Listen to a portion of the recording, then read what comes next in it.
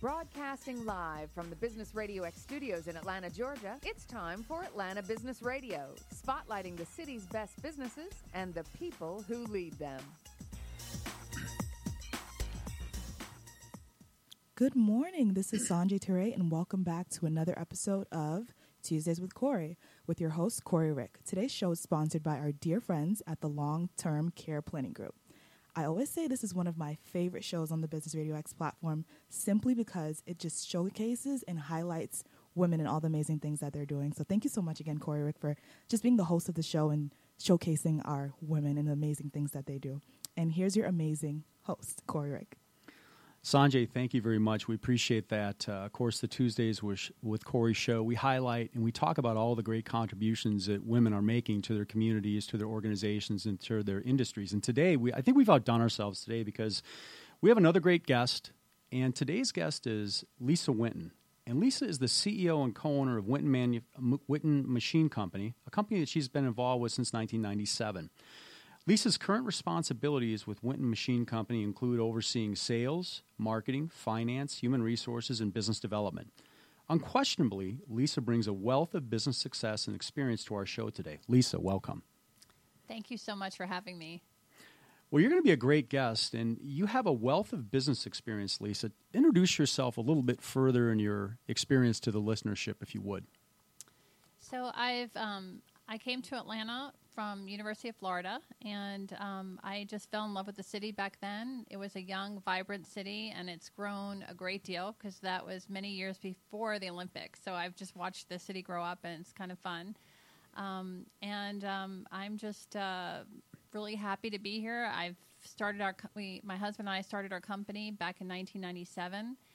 Prior to that, I had a career in retail, and I worked for several companies here in the Metro Atlanta area, in store management, in buying and planning, and so it's led me to the career I have now. How has your past experience helped you run your company now? Well, that's a really interesting question because I think back to when I graduated from college and I moved here and I actually worked for Toys R Us at the time, and I was in the management training program, which was a great opportunity. I was 21 years old and I had the opportunity to manage about 70 people, which is frightening to even think about right now. How was that? How was that experience for you? You must have learned a great deal. Oh, I mean, I learned to be humble, and I learned to depend on my people. Because I had to do things like put a bicycle together, unload a truck, stock shelves as part of the training program. And I feel today that is invaluable because I think that you can't manage people without really understanding the jobs that they do. I agree with you 100%. I think it's important for you to be able to coach them. I'm not sure how you could coach them unless you've kind of walked in their shoes and, in your case, assembled toys and so on. I remember my nephew, for his 5th birthday, I went to Toys R Us, and they loved me. Anything for my nephews I would buy there. And I went there, and this was some time ago, and I pulled these little kids together, and I said, hey, if you had a really cool uncle like me, what would he buy you for your 5th birthday? And they all pointed to this thing, and it was this thing called the Dune Racer, and it was like a little mini dune buggy. And I remember thinking, oh, okay, cool, And so I look at the model on the floor, and I said, okay, well, I'll take that, and I go up front, and I pay for it, and I'm sitting up there kind of minding my own business, and then these 2 huge boxes come up, and I say offhandedly to the cashier, I said, what's that? She goes, with a straight face, that's your dune buggy. And then she followed that up by saying, some assemblies required. And I remember thinking, wow, that's really subjective. And so now I have another problem. I got to be at my nephew's birthday and another day, and I have to get this thing put together. So I go back to the hotel, and thankfully the night manager thought it was really cool that I was buying my nephew this Dune Racer.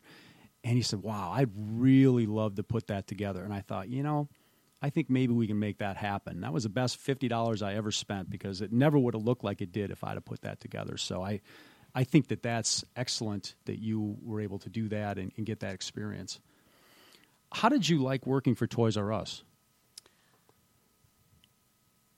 It would be hard for me to say it was the hardest job I've ever had because I think owning and running a company probably surpasses that.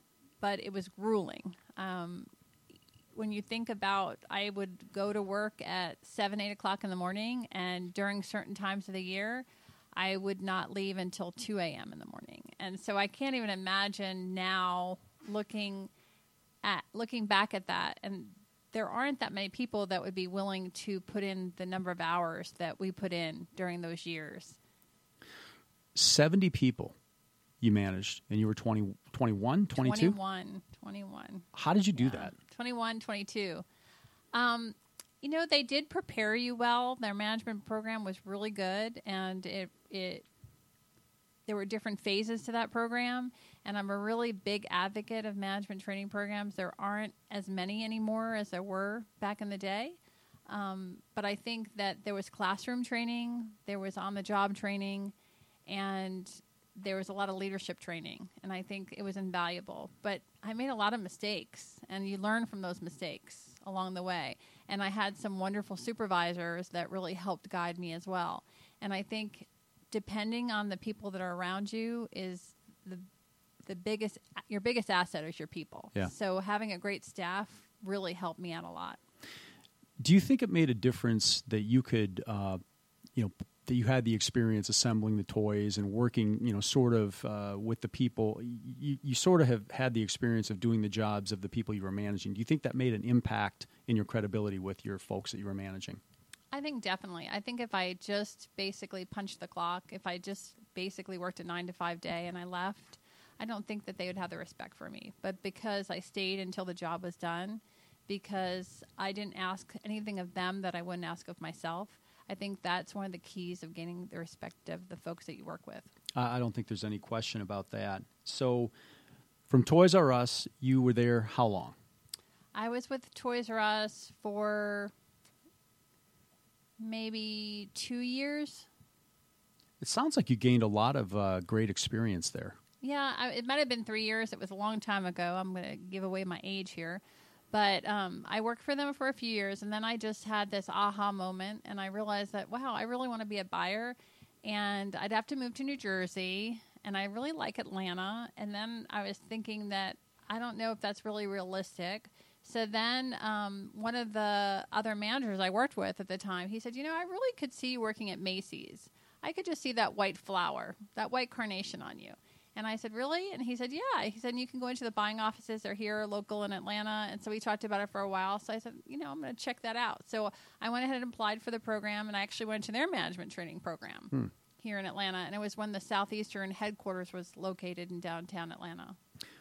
How was their training program different than what you experienced at Toys R Us? Or was it different? I think that all probably management training programs have some components that are similar.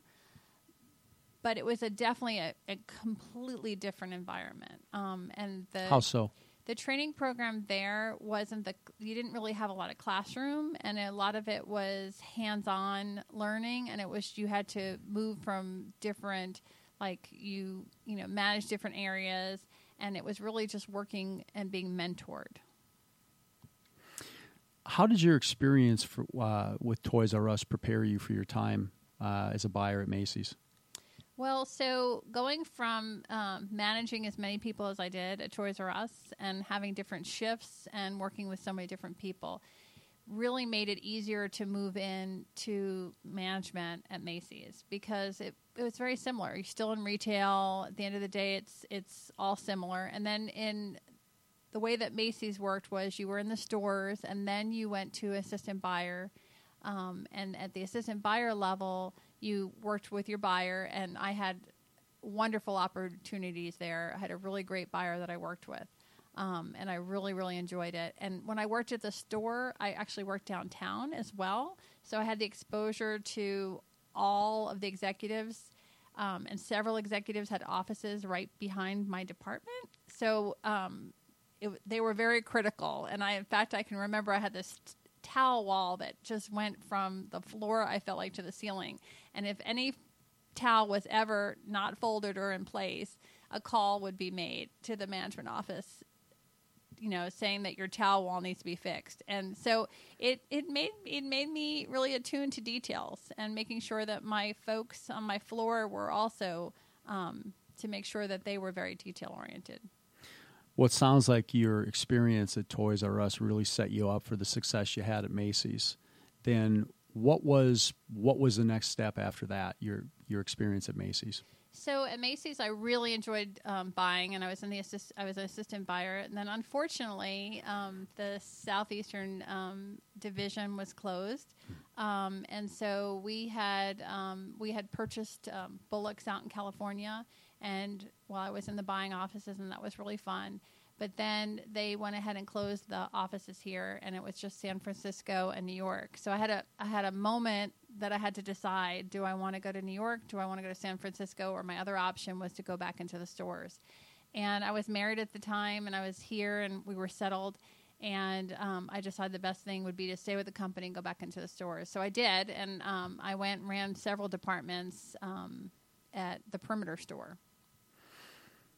You've had a lot of great experience with what you've done at Toys R Us and the training you received there, managing 70 people and the buying.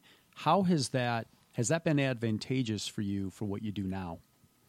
Definitely, because owning a business, like when you first start, you are everything, right? You are the janitor, you are the purchasing person, our company, we started out of the basement of our house. And so my husband is the engineer and I was the business side. And so, for years I did purchasing, and that purchasing came natural to me because I had done buying before. And so I knew the way a buyer thinks at that point in time, and I knew the questions to ask.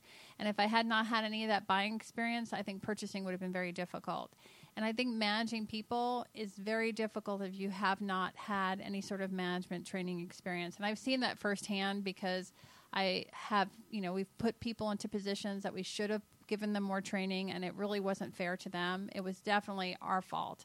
I think as a leader, you have to take responsibility a lot of times for a lot of the things that go wrong. Yeah, there's no question about that. It sounds like you've been extremely effective at building teams. Do you think that's a fair assessment? I think that's a fair assessment. I think that it's always the most difficult part of a business, whether it's your business, it's someone else's business, you're a manager. I think no matter what level of supervisor you are, I think you're dealing with a lot of personalities, and a lot of times we have to remember that people have lives outside of the company. And so you don't know what's going on in their lives outside. You don't know what's walking in every morning. Yeah, 100%.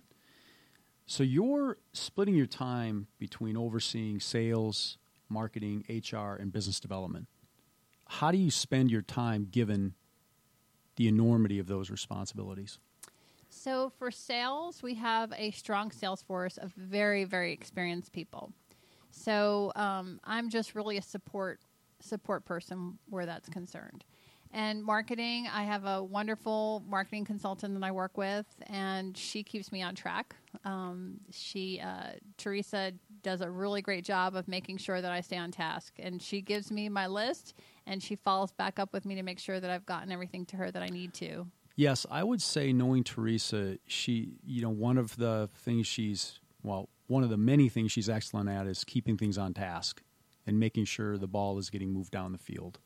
Yes, because, that's one of the hardest things. Everyone says, I can multitask so well. None of us can multitask well. Really, the reality is we can do one thing and one thing well, and then we need to move on to the next thing. And so she really forces me, like, with deadlines, and she, follows back up. I need this by this date, and so it keeps me on track when it comes to marketing, which marketing feeds sales. I mean, marketing is the thrust. It's so important, and it's always the first thing to go in a company. And what about HR? So what are your thoughts on that and your involvement there? So I use a PEO company, and so a lot of the technical things are done through that PEO company, but you're still ultimately responsible for feeding that. I am last man standing. So we have a manufacturing manager and we have supervisors. So when things get to me, they've usually gotten to the point where, I need to mediate. Or I just need to listen. And sometimes people just need to be heard. I mean, that's the most important thing at the end of the day, is that you feel like you've been heard. I picked up that your team and building your people are it's very important to you. You made a comment earlier about you're not sure what people are dealing with. It would appear that you have a very, very strong perspective toward work-life balance, and that you want your folks that work for you to have that. Is that accurate? It is accurate. It could be a challenge. So we have flexibility in our work hours. And what does that mean? What does flexibility mean? What does that mean? Right? Yes. It's a very hard thing, because I've heard of companies that do, instead of having PTO, instead of having a number of hours that folks have vacation or sick days, they have unlimited. And I say, how could you have unlimited vacation policy? How does that work? I mean, I can't even begin to imagine how that works. So we're not that flexible, but we are flexible enough that, when we started our company, we had a newborn baby. And I know that I wanted that flexibility. When my kids had an event at school, there was a performance, maybe I wanted to go in and have lunch with them. Sure. I didn't want to miss those opportunities. I didn't want to look back and say I'd never had the opportunity to go into school and have lunch with my child. So I felt the same way for my employees. I felt like if they want to go have lunch during the day with their child, they should be able to.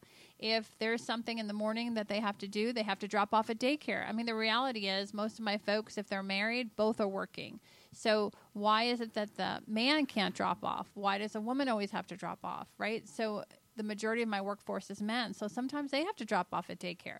So what we do is we have flexibility in what time do you start. But that means if you're committing to starting at 7 a.m., you need to be there clocked in at 7 a.m., not 7:15, not 7:10, but 7 o'clock.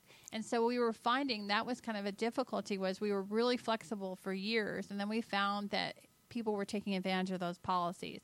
So we have constant conversations about that, about the fact that I want to keep that flexibility there so that you can have that work-life balance. But there are times that we're super busy, and we're going to ask of you a lot more. We're going to ask you to be here to make sure that the product gets out the door and that our customer is served. And then there's going to be times that, that if your regular schedule is 7, I really need you here at 6:30, I'm going to ask.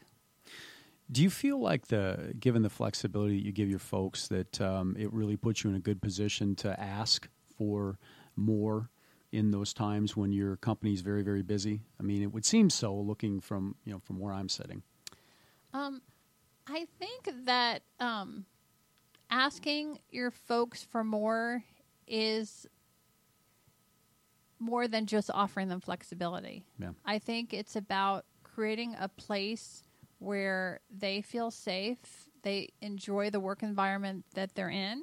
And, we have our ups and downs, there's moments that everyone doesn't get along, right? Yeah. It's not that kumbaya feeling in the workplace. But then there's other times where everybody gets along and it's really a great team environment. So it's just, what I told someone yesterday, I said, there is no person at our company that's any more important than another.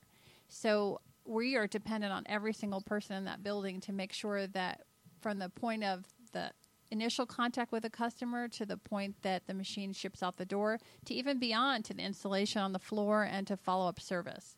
So I think creating the environment as a whole and the relationships allow you more flexibility to ask. Well, I think it sounds like you've done an extremely good job of setting your team up and building a team. And on any team that I've ever played on, sometimes you're the best player, sometimes you're the most prepared. Sometimes guys have bad games, and sometimes people have a difficult time. And really the last thing you need to say to anybody that's going through a difficult time is, hey, you didn't really play that well. Or, hey, you really had a lousy day yesterday. And so it seems like you've established that culture where, it's a team first mentality, and people are, kind of open, and you built that team environment and that culture where it's about the team. Well, we are trying, right? Every day is a struggle, and I'll be honest, we created our core values last year. How did you do that? We created our core values. I had someone come in and meet with all of the folks that went in, some individually, some in groups, and really talk about our culture. Talk about what they thought, what was important, and then from there, guided those core values. And what are they? So helping others is one of our real key core values. And so that goes back to the teamwork. And so it's really hard when you have so many really great experienced people. It's hard for them to stop what they're doing to help somebody else. Right now, one of the reasons we picked helping others was because in the manufacturing world, workforce development is the key buzzword because we're really having a difficult time. We went through a 10-year period of time where people just didn't go into manufacturing jobs, where high schools took out their technical programs, where technical colleges weren't funded, where so many different things happened. And parents were a big part of that and continue to be a big part of that because parents are like, well, my child's going to go to a 4-year school and graduate with a bachelor's degree. And so they're not looking at what's best for their child or necessarily what their child wants. And so now we have this Why do you think that new is? revolution. I think it's because, I had a situation where somebody's it was a friend of mine, acquaintance, and she said to me, we were talking and it was graduation time and I was asking, what their child was going to do after graduation. And so she was really tentative to tell me and her child was going on to a technical school. And so she was going to be a hairdresser. And so I thought that was fantastic. And I thought to myself, wow, well, I know how much I pay for my hairdresser. My hairdresser only works 3 days a week, has a great flexible schedule, and comes home with a great income and is super happy. So why would you not be happy for your child is what I'm thinking. Well, I think it's funny. We were talking before the show about, when you're 19 or 20 years old, what are you supposed to do? And I think, being happy is right up there at the top of the list. I think you have to take a first step.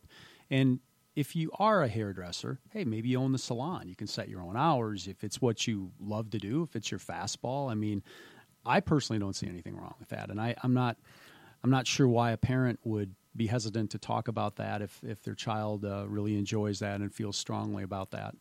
I think a lot of times as parents, we have this vision of our child and we have this vision of what we would like them to do. And I think it's really hard to step away and let that child figure out what they want to do on their own. Because we need to be the support system for them, but we can't make the decision of what's going to make them happy in life. So with technical schools, we're really lucky in Georgia. We have 22 technical colleges here in Georgia, and we lead the nation. And I think most people don't know that. We're one of the only technical college systems in the country that the Department of Labor has given us a certain statue. And I think that we are in the right direction here in Georgia as far as our high schools and new programs that we're putting in and how they're feeding and our dual enrollment. So I think that's why Georgia is the number one place to operate a business. Does that afford you the opportunity to find talent, having so many technical schools here in the state of Georgia? Is that helpful for your business? It is. So 2 of the young kids that are working in our electrical department are direct results, actually, of the technical high school in Gwinnett County. Oh, great. Maxwell Technical High School. And that basic knowledge that they received really helped when they came in the door because they were one step ahead. And then we could teach them from there. And so we were talking earlier about all of these great folks I have with years and years of experience. The helping others core value is so important because I'm really trying to they've embraced helping these younger kids who are just coming out of school. And the younger kids are really enjoying learning from them because they admire them and they see how much knowledge that they have. Well, that's really neat that you've set that up, and you're certainly able to help kids follow up on something that they think is of interest to them. I remember when I was getting going, I had no clue what I was going to do. I did a couple of internships, and then I took my first job, and I thought, but taking that perspective and having the mentoring and really getting your hands dirty and doing the jobs that are in your company, I think that's really helpful for somebody to figure out, hey, is this something I want to do, and is this a direction I need to go in? And certainly with the mentors that you've set up at your company and you're you can also comment on that, I'm sure. Yeah, I think internships are so important. So for any listener that has the opportunity to provide internships, I encourage you to. And as a manufacturer, and a small manufacturer, it's really hard. We don't have a formalized program. And we have learned throughout the process that we need to have a little bit more formalized program so that the kids have an expectation. So at that point in time, a lot of times it's their first job. Yeah. So we're teaching them that, like we talked about, if you're supposed to be here at 7 o'clock, then you're supposed to be here at 7 o'clock to clock in. And when you are sick, you pick up a phone and you call. And, just some basic things that you think are automatic, but they're really not. And so it's those soft skills. It's how to talk to people. It's how to ask questions. It's how to take initiative. And then also they're working on a manufacturing floor. And so they're learning how to put things together, and they're learning great mechanical skills. And so some of them are going to go on and become engineers, and they will become much better engineers because they had that practical experience. 100%. If they're putting things together, if they're getting that experience, I think that can only help them become better and decide, sort of further what direction their career should take. Yeah, I was recently talking with a colleague who's at a very large manufacturing facility, and he was telling me about their internship program. And so their interns tend to intern with them for 3 years, and then the majority of them that have interned for 3 years, they're offered positions. So it's a great opportunity for the student as well to get a position when they graduate, whether it be a technical school or just a standard 4-year university. But now you really need some sort of education outside of high school. But there's, a lot of mid-level jobs, and that's what manufacturing offers is mid-level jobs, and that's what our technical colleges are helping prepare that workforce for. It seems like the internship program is a win-win all the way around. I mean, the companies that have, a student for a summer or 3 years, that's a summer or 3-year interview. For the company to determine, hey, is this person fit? And vice versa. I think you're doing a great thing for the students by giving them that experience and giving them perspective they need to figure out, hey, is this the direction that I want to go in? And that's one of the mistakes that we learned was that you need to provide feedback. So if it's a student that you're probably not going to ask back, well, why aren't you going to ask them back? Because it's a safe environment for them to learn from that experience. And so you need to give them that feedback. How do you do that? You be honest, and you sit down with them, and you, just like you would do a review with an individual, and you basically give them a review. Do you have a set of parameters and a set of questions, that you go over with them? And do you have them fill out an evaluation to let you know how they think they're doing, or how does that work for you? Well, actually, that's a really good idea. We should probably do that. So we are working on a process. So, when we talk about business, people, process, product, right? Those are the 3 main keys. We've talked a lot about people, which is always one of the most difficult things. Process is probably the other most difficult thing for us. And so as a small company, I think process, probably a large company as well, but a small company, growing company, processes are so important. So that was something we learned by making mistakes. We felt like we didn't do a good enough job. And so we have put in a process in which we have feedback forms and that our supervisors meet with and give verbal feedback to the interns. Yeah. That's really important for them to have that, I would imagine, and have something. It sounds like it would be written, and it's something that they can take with them and work on going forward. Yes, and I know the high school that we work with, one of the high schools we work with, they actually have a form that they give us like every few months that we have to fill out. It's a feedback form. And so at first, I found my supervisors were giving them all really great marks. And then I said, okay, you need to be really honest because this is not helping the student. If there are areas for improvement, we need to let them know. And so we should be letting them know before we give this paper to the school. And so that's another thing that we learned. So you've had all of this experience with Toys R Us and with Macy's. And in the late 90s, you and your husband start your company. What led you to do that? Well, it would kind of happen by mistake. How so? It was definitely not purposeful. So my husband was one of those kids who went to high school and he didn't really apply himself. but he did work on cars, and his dad had a machine shop, and he worked around that since a young child. So he got to the point where his parents said he wasn't going to go to college. His parents said, you need to get some sort of training for a job. So he went to a technical high school his last year and a half, and then he did an apprenticeship as a machinist. And so he decided, I think about 2 years in, that he did want to go back to school and he wanted to become an engineer. So he went to the county college, and then he went on from there, and he went to Rutgers and graduated with honors as an engineer.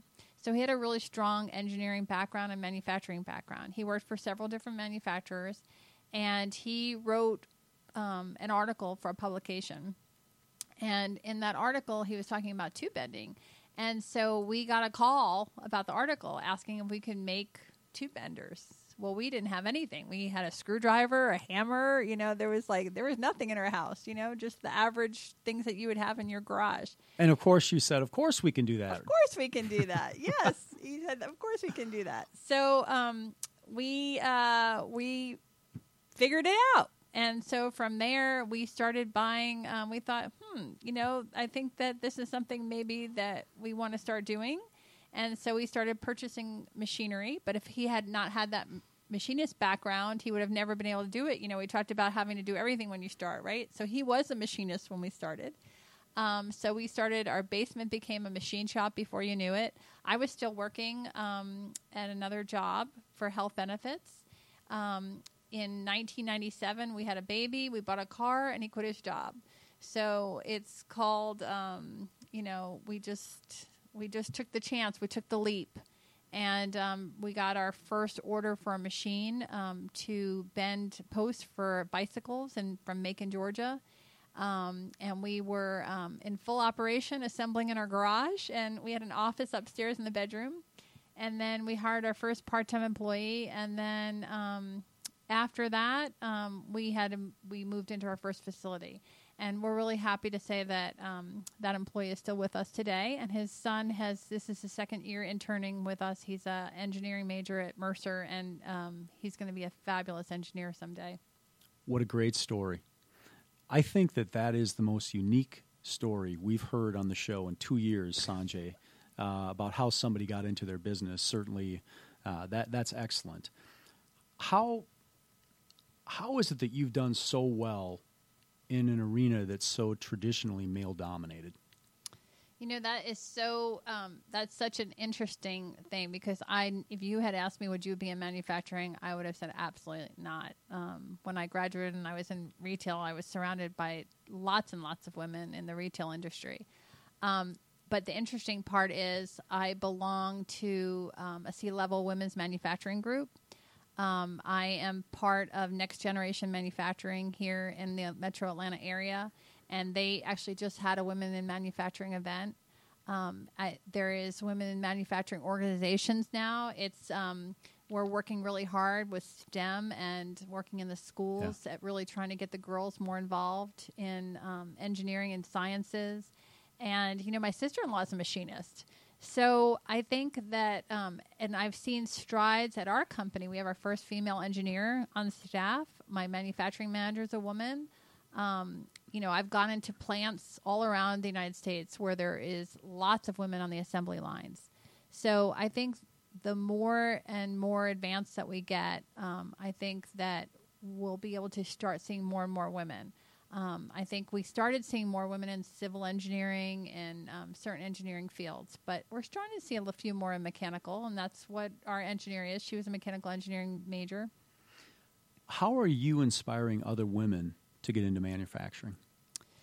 Through working with schools and education. So it started with working with the STEM education in the schools, and one of the things that I started last year was field trips for the kids. And trying to get them into facilities so that they can actually see hands-on operations, see all the different jobs that are available. Because people think of manufacturing, they just think of a manufacturing floor. But a manufacturing company has every type of job, right, available to it. Whether, we talked about sales, marketing, finance, you'll see a lot of female CFOs in manufacturing companies. Why is that? I think because you see more females in the financial world, And so I've met more and more female CFOs. I'm seeing in my women's manufacturing group, the women are either CEOs of manufacturing companies or their own companies that they've started and developed new products. So I think we're starting to see more women developing products too. So we're starting to see it on the entrepreneurial stage. So that's another thing when you ask, like, how do you get involved?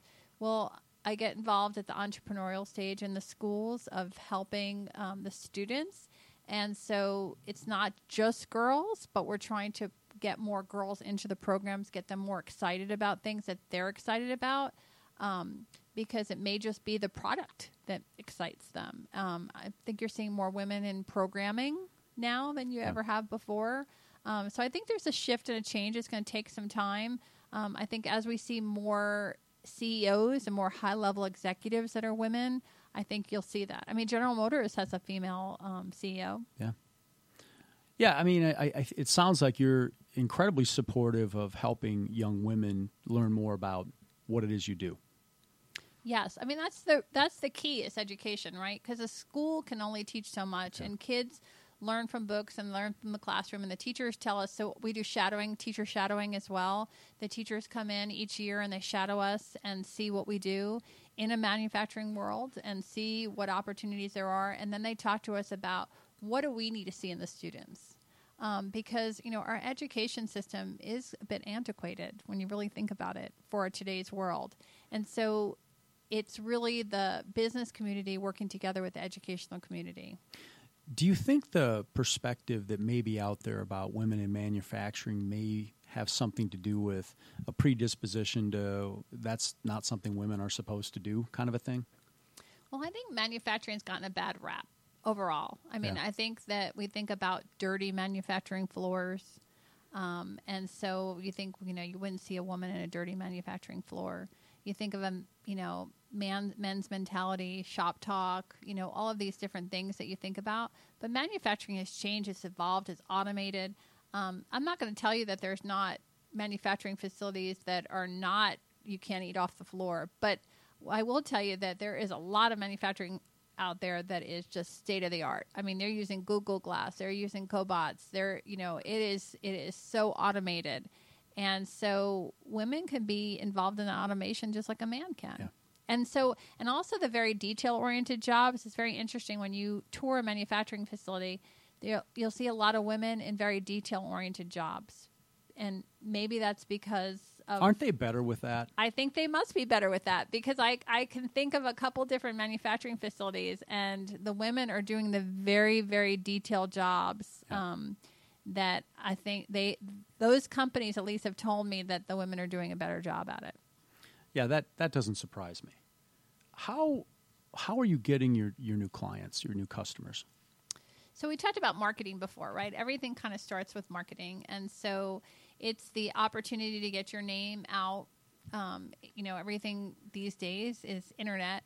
I mean, if we had a website back in I think we had a website in I'll date I probably would give you an inaccurate data here to tell you exact date, but we did have a website when they first really started coming out, and it was very antiquated when I think about it now, all in HTML, but my husband did a great job, and we got pictures up online, and we went from there, and we're on our third website now.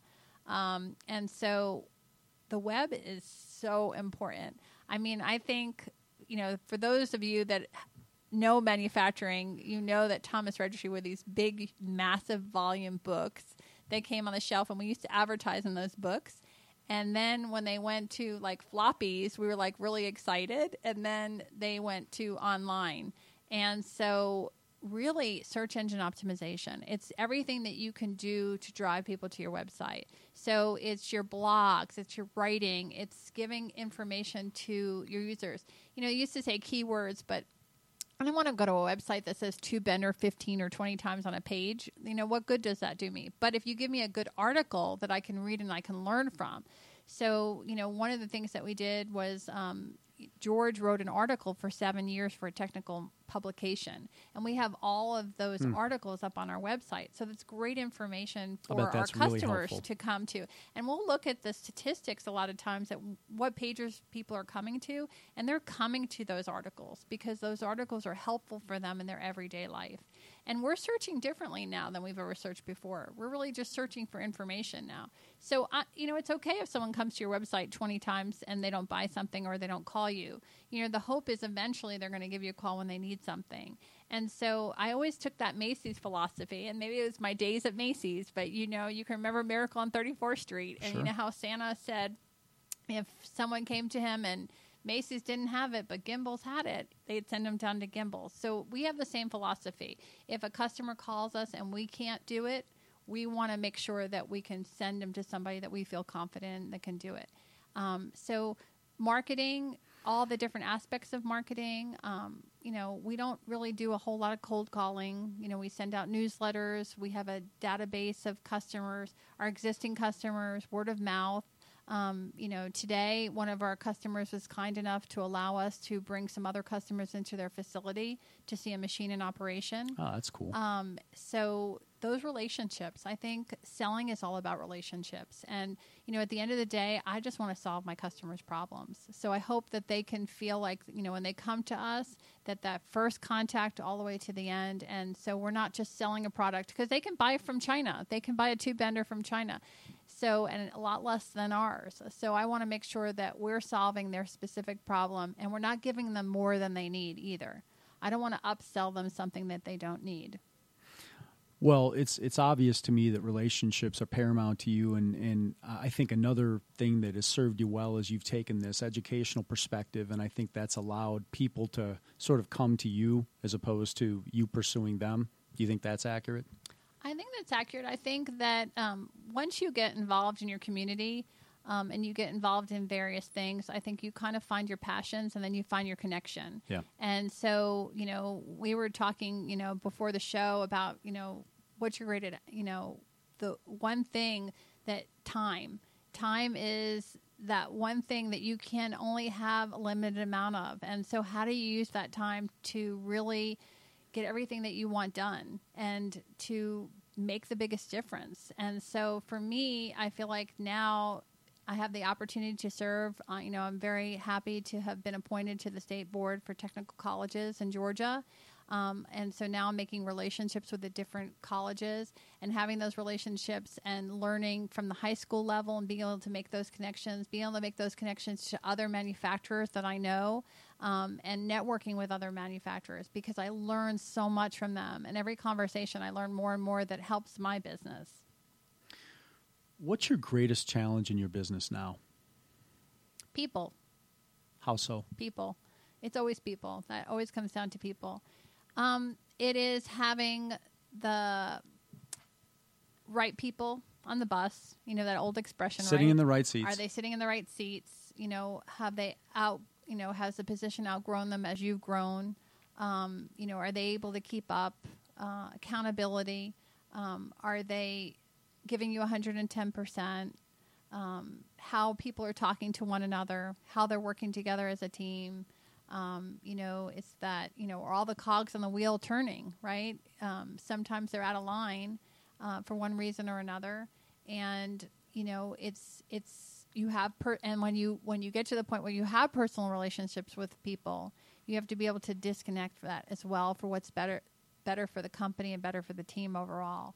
So it's hard because if you had the perfect person in every position, your company would just rock, right? If it was that easy. And if it was that easy, everybody would be doing it. Well, I think you've touched on a number of things there. I think it's important to get along and have personal relationships, but I think it's equally important to be able to have that disconnect. If something needs to be done and we need a course correction, that's certainly something that is important to be able to bring up and to be able to deliver. It is, and I know that I've benefited from a business coach because it's good to have somebody.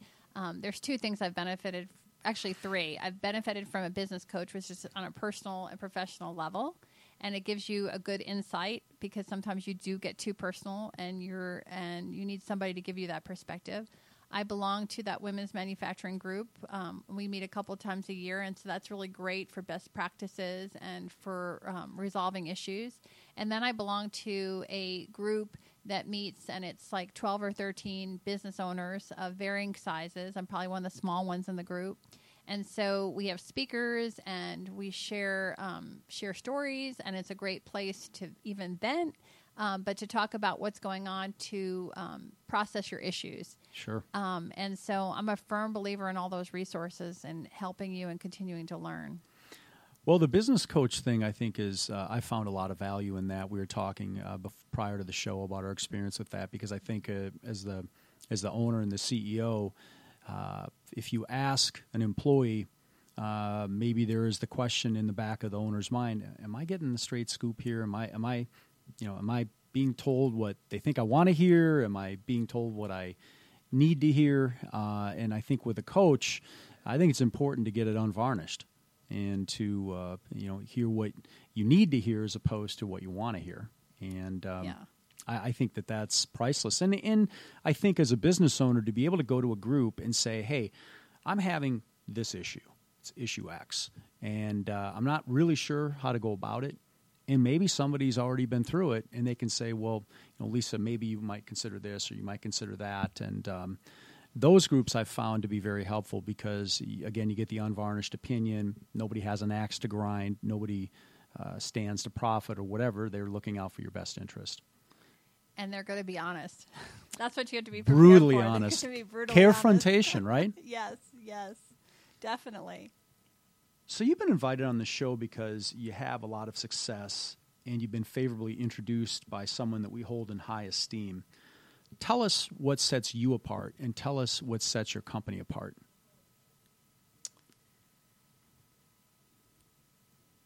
I'd say that what sets our company apart is our products. I think that many of our products are outstanding. I think they're value priced. But I wouldn't say that I stand on just price. I would say that it's experience. I think it's the whole process, the sales process. It's the fact that we go into the sales process with the end user, the customer in mind. We're not trying to upsell. We're trying to resolve their pain point. We want to make sure that their manufacturing process is the best as it can be. We want to make sure that our products on their floor are saving them money, that they're getting the return on their investment quickly, and that, labor is a problem for everybody. We talk about unemployment rate being low, and there's a lot of jobs out there that go unfilled. And as baby boomers continue to retire, that's only going to get worse. So automation is important. And so that's what we do. We automate processes. So I think what really sets us apart is the whole process, is that we're not just selling you a product. We're selling you a solution, and we're there well after you receive your product. So if you call us, we're going to be there. We're going to make sure you're up and running. Sometimes it's painful because sometimes somebody's machine might get put off to the side a little bit because somebody else's machine is down in the field. But we feel like down in the field means you're losing money every moment, and we want to make sure that you're up and running. And so I think the fact that we really care about our customers and we care about their businesses and that we want to make sure that they're succeeding, I think that makes us stand out. It seems like, from knowing you and spending the time with you the last hour or so, it seems like you've done a very, very good job of creating what I would term consultative engagement, where you're really looking to help the client, and sometimes it means that they do the business with you, and sometimes it means they do it with someone else. And I think if I'm that client and you're honest with me and say, hey, I can't do that, but here, Sanjay over here, she can do that. I mean, I think your credibility goes up markedly with someone like that, and that would resonate with me. And I think people don't want to be sold. I think they want to be helped. They want to get their questions answered, and they want to be talked to in a way that's similar to how you may want them to talk to your parents. And just look out for them and help them out. So I think you've done a tremendous job of doing that. What's the thing that brings you the most satisfaction with your company? I'd say there's a couple things. I'd say one, when a machine leaves the dock, it's installed and there's no problems. That gives you a lot of satisfaction because you know that they're up and running and there's no follow-up needed immediately. But I'd say really what gives me the most satisfaction is I love creating jobs. You know, HR can be headaches at times, but at the end of the day, I love when I can create a job.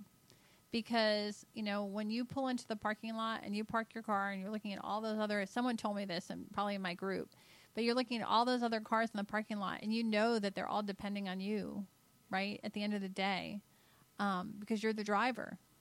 And so I think it's just creating jobs. We've spent some time talking about automation and the internet and some of the things you're doing there. How else has your business evolved over the years?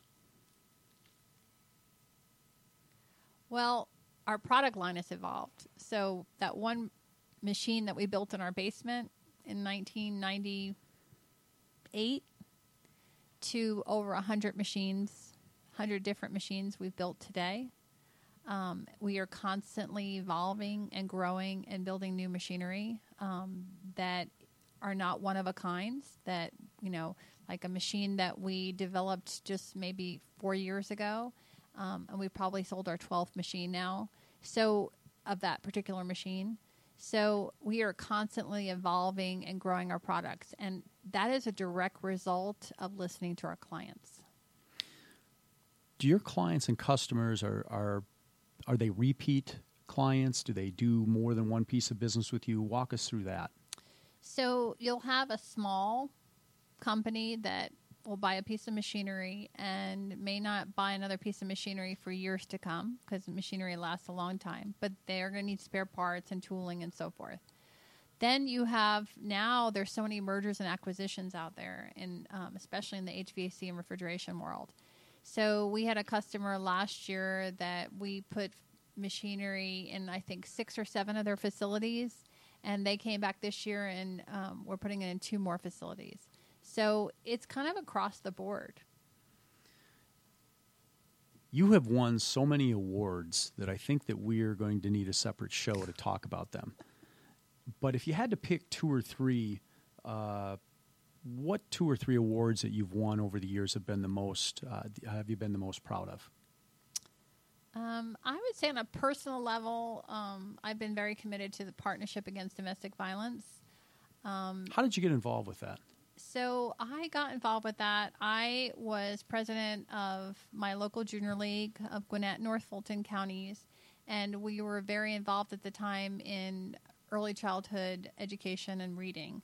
And so I got involved with United Way in our area, and we did a big book drive. And then the woman at the time that I worked with, she moved on to Partnership Against Domestic Violence, and she moved to one of the shelters, and she was doing fundraising. And she called me, invited me, and she definitely had a reason behind that because she wanted me to be part of the Fund Development Committee. And so I joined on board. But I think part of that reason why I joined on board was at the time I knew someone in my life who had been through domestic violence, and it was connected to work. And I went through a really, really hard time with her. And I saw she grew up in an environment as a child, and then that cycle of abuse continued as an adult. And I saw how the shelter could stop that cycle of abuse. And so I just full-heartedly got involved in it, and I couldn't tell you if it's been 6 years or 7 years, but I've loved every minute of it. And I think the thing I love most is when we get to do hands-on activities with the kids and spend time with the moms. Well, that's certainly impactful. You've won some other awards here, and looking at in 2017, you were the Women Business Champion. What was that about, and tell us about that. So we have used any resource that's out there that doesn't cost money. I've tried to find over the years. So we got involved with the Small Business Development Center back at the very, very beginning. And this is going to tell you because it was VHS tapes at the library that we checked out, right, on how to fund your business. Because college back then did not have entrepreneurial programs and they did not prepare you. So we went to SBDC office. We took some classes with them and we started. Daryl Holsey was our counselor and he still is today, 20 plus years later. And so I have worked with them and I have gone through several of their programs, graduated from several of their programs, and I've gone back and spoken at their programs.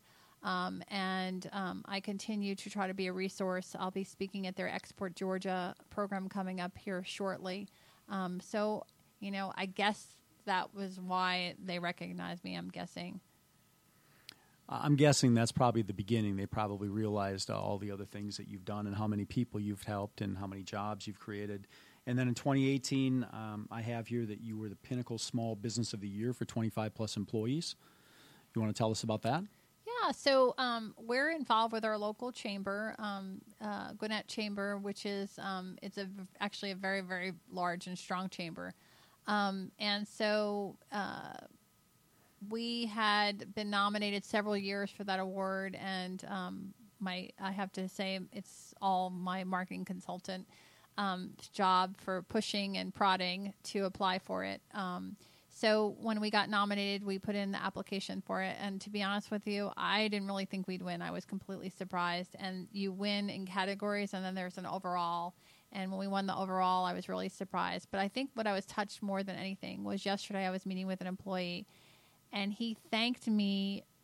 He said one of his best memories at Winton was going to a luncheon when we received one of our awards, and that we included him in that luncheon, and he said that he really appreciated that. And so, the award was great, but the recognition being shared with employees and that they feel that way, to me, is worth more than any specific award. And then there's another more recent award, the regional, the Regional Business Impact Award for Small Business in 2019. Yes, it's kind of getting a little obnoxious there, probably for us. I told you we'd need another show. I didn't hide that. Yeah, so maybe we'll get the Georgia Manufacturer of the Year award. That would be really fantastic. All right. But yeah, so there are different categories. I think I can't remember which one of them, but one of them has a lot to do with more of the impact you make. So we talked about manufacturing, and so we're small and mighty, right? So we only have 35 folks at Winton, but we use over 120 vendors, and we outsource a lot of stuff. And so manufacturing has deep channels economically in the community. And so I think we were recognized for those, that for our community service, we adopted a road. There's different things that we do as a company, going back to our core values. And I think it's a combination of that. I think it's a combination of our growth. We've had substantial growth the last 3 years. And then it's the other things that I had mentioned. Well, you've certainly done a great job of developing relationships and building your company and developing, relationships that flow both ways within your community. If you could give the younger version of yourself some advice, what would it be? Wow, that's a really hard question. Maybe I needed that one ahead of time. I would say, I hate to say don't sweat the small stuff, but really I don't think there's been anything small along the way. I don't know. I almost think sometimes I think things happen the way they're supposed to happen. I really do. I would say the advice that I would give myself, I think I would get a coach earlier. Yeah. I think I would have had a coach years ago. I would have joined my group earlier. If I knew what I knew now, our company would be so much larger, and I wouldn't have made all the mistakes I've made all these years. And I'm not saying I don't continue to make mistakes, but it's so much harder now because you've already made those mistakes, and now you're trying to make up for them. And I think I would have been a lot smarter had I had that mentorship earlier. Yeah, I would tend to agree with that. I would echo the same sentiments. If there were a young lady that wanted to follow in your footsteps, what advice or what insight would you have for her? I would say find somebody, we talk about relationships. I guess that seems to be our key for the show. I encourage, when I speak to young adults, I encourage them to find somebody that they feel strongly in as a mentor. Because business coach is someone you pay for, right? A mentor is just somebody that is there for you personally and professionally. And I'd say that really take heart of that person. People I've seen succeed in business have had mentors in their lives, and they've had really great mentors in their lives. And I think that they just help you through so much, and you need to find somebody that you connect well with. Great advice, Lisa. You've been a great guest. We appreciated of hearing about all the successes you've had in business. And if the listenership wanted to get in touch with you, how would they go about doing that? Well, you can reach out to me on LinkedIn, and you can email me at lwinton@wintonmachine.com. And you can come to our website, Winton Machine. You can always fill out the contact form and just put a note, send it directly to me. And I'd love to hear from you. Well, Lisa, you've been a great guest. Continued success. Thank you for being such a great guest today on the show. Thank you. That wraps up another episode of Tuesdays with Corey with your host, Corey Rick, brought to you by our great friends at the Long-Term Care Planning Group. Thank you for joining us today, Lisa, and this is Sanjay Ture for Business Radio X. Your voice is so good.